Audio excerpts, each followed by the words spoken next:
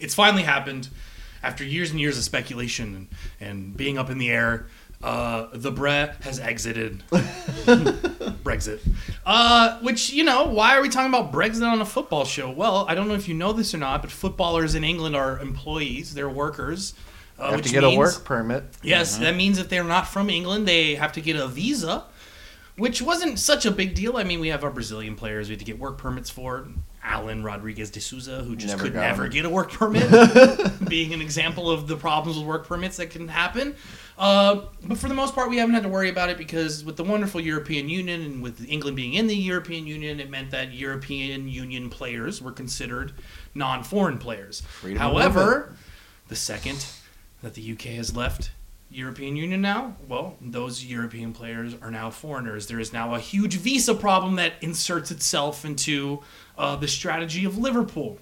At current moment, before Brexit, teams are allowed up to 17 foreign players because they have to have 8 homegrown players from the nation, and within those 8, 4 homegrown players from the club. So you could have a total of 17 foreign players. If that changes, right, it'll have huge implications on us because here is our rundown of foreign players currently in our first team squad. We have Alisson, we have Adrian, we have Van Dijk, we have Matip, Lovren, Fabinho, Wijnaldum, Keita, Mane, Firmino, Salah, Minamino, Origi, Shaqiri. That's 14, right? Mm-hmm. So butting up against that 17 that's already existed, but we're safe in the current setup. But let's say the visas drop down to you're only allowed to have 10 foreign players or even 12. We're now looking at issues. We're going to have to get rid of some of these people because they're not British nationals. So yeah, what this means is the strategy for Liverpool has to drastically change when it comes to how we're recruiting and how we're bringing people in. And I think we saw it this summer with the signing of someone like Sepp Vandenberg. And what this really looks towards is the Kirkby facility we have been building for the last 2 years and that will open this summer. And what that is going to allow us to do, hopefully, is build from within because we're not going to be able to just to go out and buy foreign players as we please. Mm-hmm. We're going to have to build our own. And the distinction here being that any player that gets 3 years at the club before their 21st birthday becomes a homegrown player. It's 5 years straight living within England to become a British citizen. But clearly, things are about to be fucked up by this Brexit thing. Mm-hmm. I'm trying to find out right now if it changes also the criteria.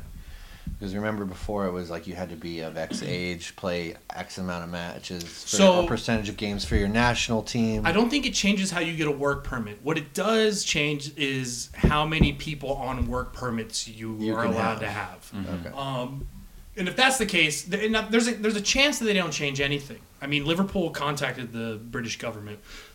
I sent you the story, or at least the screenshot, and demanded there be no changes to visas. I like the fact that we're looking at the FA and going, fuck you. We're looking at the Premier League and go, fuck you too. And then we look at the British government and go, you want some of this as well? But we're taking all covers. But yeah, so let's kind of gear this whole conversation and the effects of Brexit on looking at Kirkby and what Kirkby is supposed to be. It's kind of supposed to be our La Masia. And what La Masia was Barcelona's youth facility started by Johan Cruyff. Build our own identity, cultivate our own talent. The best Barcelona that ever existed was La Masia made. It was at the forefront of nutrition, of sports science at its time. That's what you're building. And that's what Kirkby has become. That's what Kirkby has to be. Exactly. And the reason it has to be that is a variety of reasons. Number one, you want to be sustainable.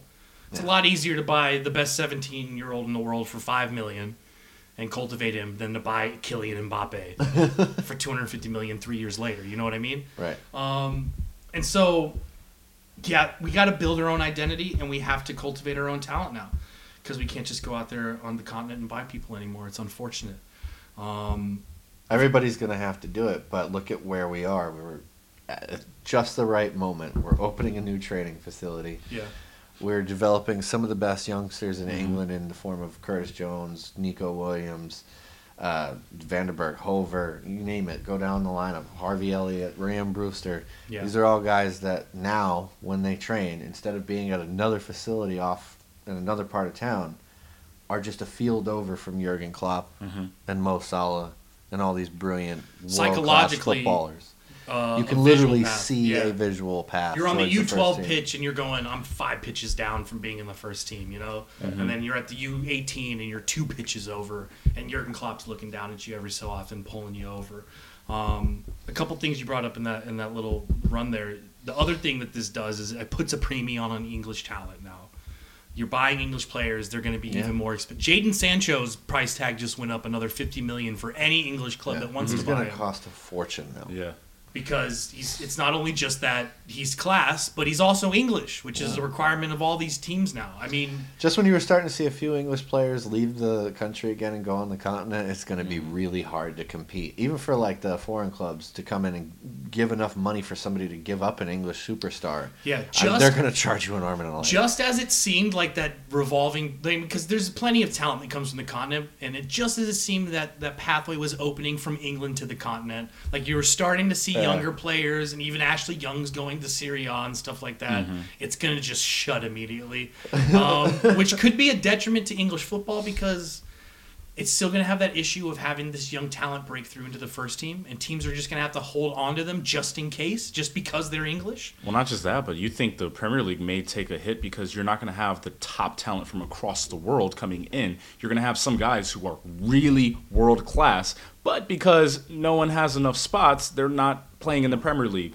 Yeah. Someone like, I mean, obviously, maybe not someone of the level of a Mohamed Salah or a Sadio Mane, but maybe someone of the level of like a Gerard Deulofeu over at Watford, or someone like that. Yeah. Someone who is a world-class player, but they're not of the top tier. They're of the next tier. Yeah. And when you start losing guys like that, then the whole cream rises to the top theory doesn't take hold in the Premier League anymore. Well, you thin it out in like the middle section too. Like the big teams will be able to survive. Yeah. They'll be able to buy their way out of the problem.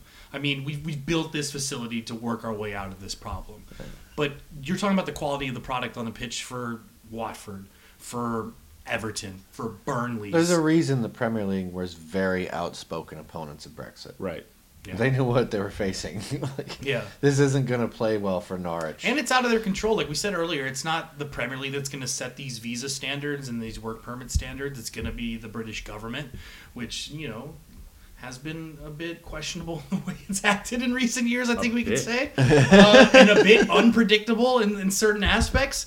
But yeah, I mean, it's nice knowing that at least we have a contingency plan in place. And it kind of puts it to light, why are you spending $35 million on Oxlade-Chamberlain? Why are you desperate to hold on to Rhian Brewster? Why are you signing Sepp Vandenberg for $3 million at 17? Does your total visas, too, also include your coaching staff? It will.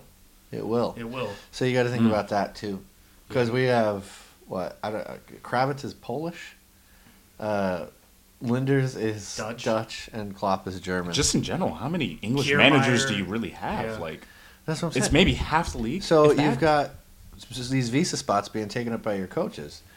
You're going to need to make the most of those coaches, right. And so when we've talked about this before, but even for the coaches, that visual path of working closely with Klopp instead of being Neil Critchley's no longer in another facility. He's 2 pitches down. Yeah, he's bumping into Klopp in the hallway asking questions. Yeah. It's not just text messaging and stuff like Everybody's buying into the way, the way that we do things. Mm-hmm. Like at a senior team level, the system, we're going to be teaching that all the way down the ranks. We've already seen it in the FA Cup that identity is already starting to work its way down, but it'll only be stronger if it's all in one place. It's all right there. It's all reinforced. And it's going to be super important that we build internally and kind of follow the La Masia project. Mm-hmm. Why did Barcelona become so good? They stayed internal.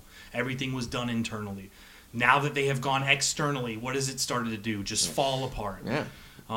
This is our opportunity to go back to what made Liverpool so successful. I'll be interested to see what Barca does when the stadium's finished. Yeah, they have to go to La Masia and fix it. It's just falling apart. Yeah, they've got to fix it. It's the basis for how they built themselves up through the 80s and 90s and into the glorious 2000s that they had. Pep Guardiola came out of it. I mean, the evidence is there that if you do it properly. And you focus on the right things, right? Like focus on performance. I think Klopp said it a lot after the Aston Villa match that we lost 5-0. He couldn't care that it was 5-0 less. You know? He was more concerned with the performance. Critchley himself, more into the performance.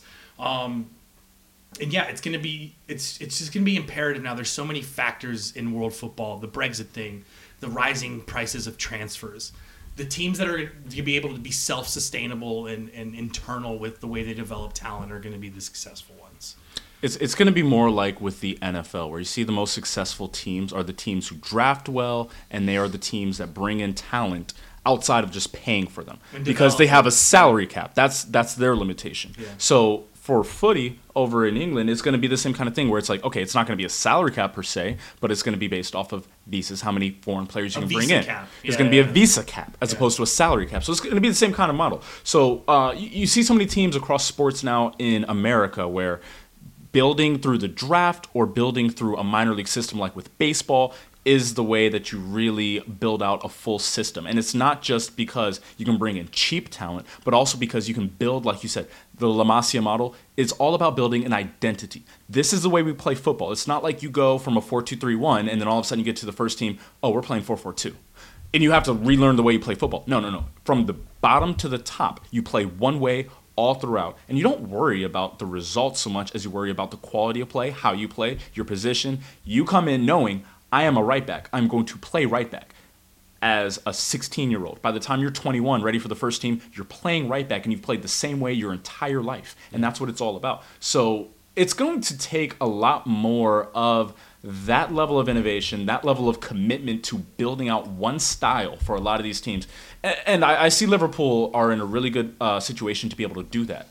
It's going to be a question of whether or not the rest of the country can keep up, because if you're asking for teams to commit to not just trying to go and win things at the youth level, but having a commitment to true development. Yeah. You got to kind of wonder about that. We fell away from that for a while. Liverpool was famous for bringing through youth talent. Michael Owens, Robbie Fowler, Steven Gerrard, Steve McManaman, Jamie Carragher's, And then the reason we all gravitate to Trent Alexander so much is because he's the Scouser in the team, But he's the Scouser. Yeah, exactly.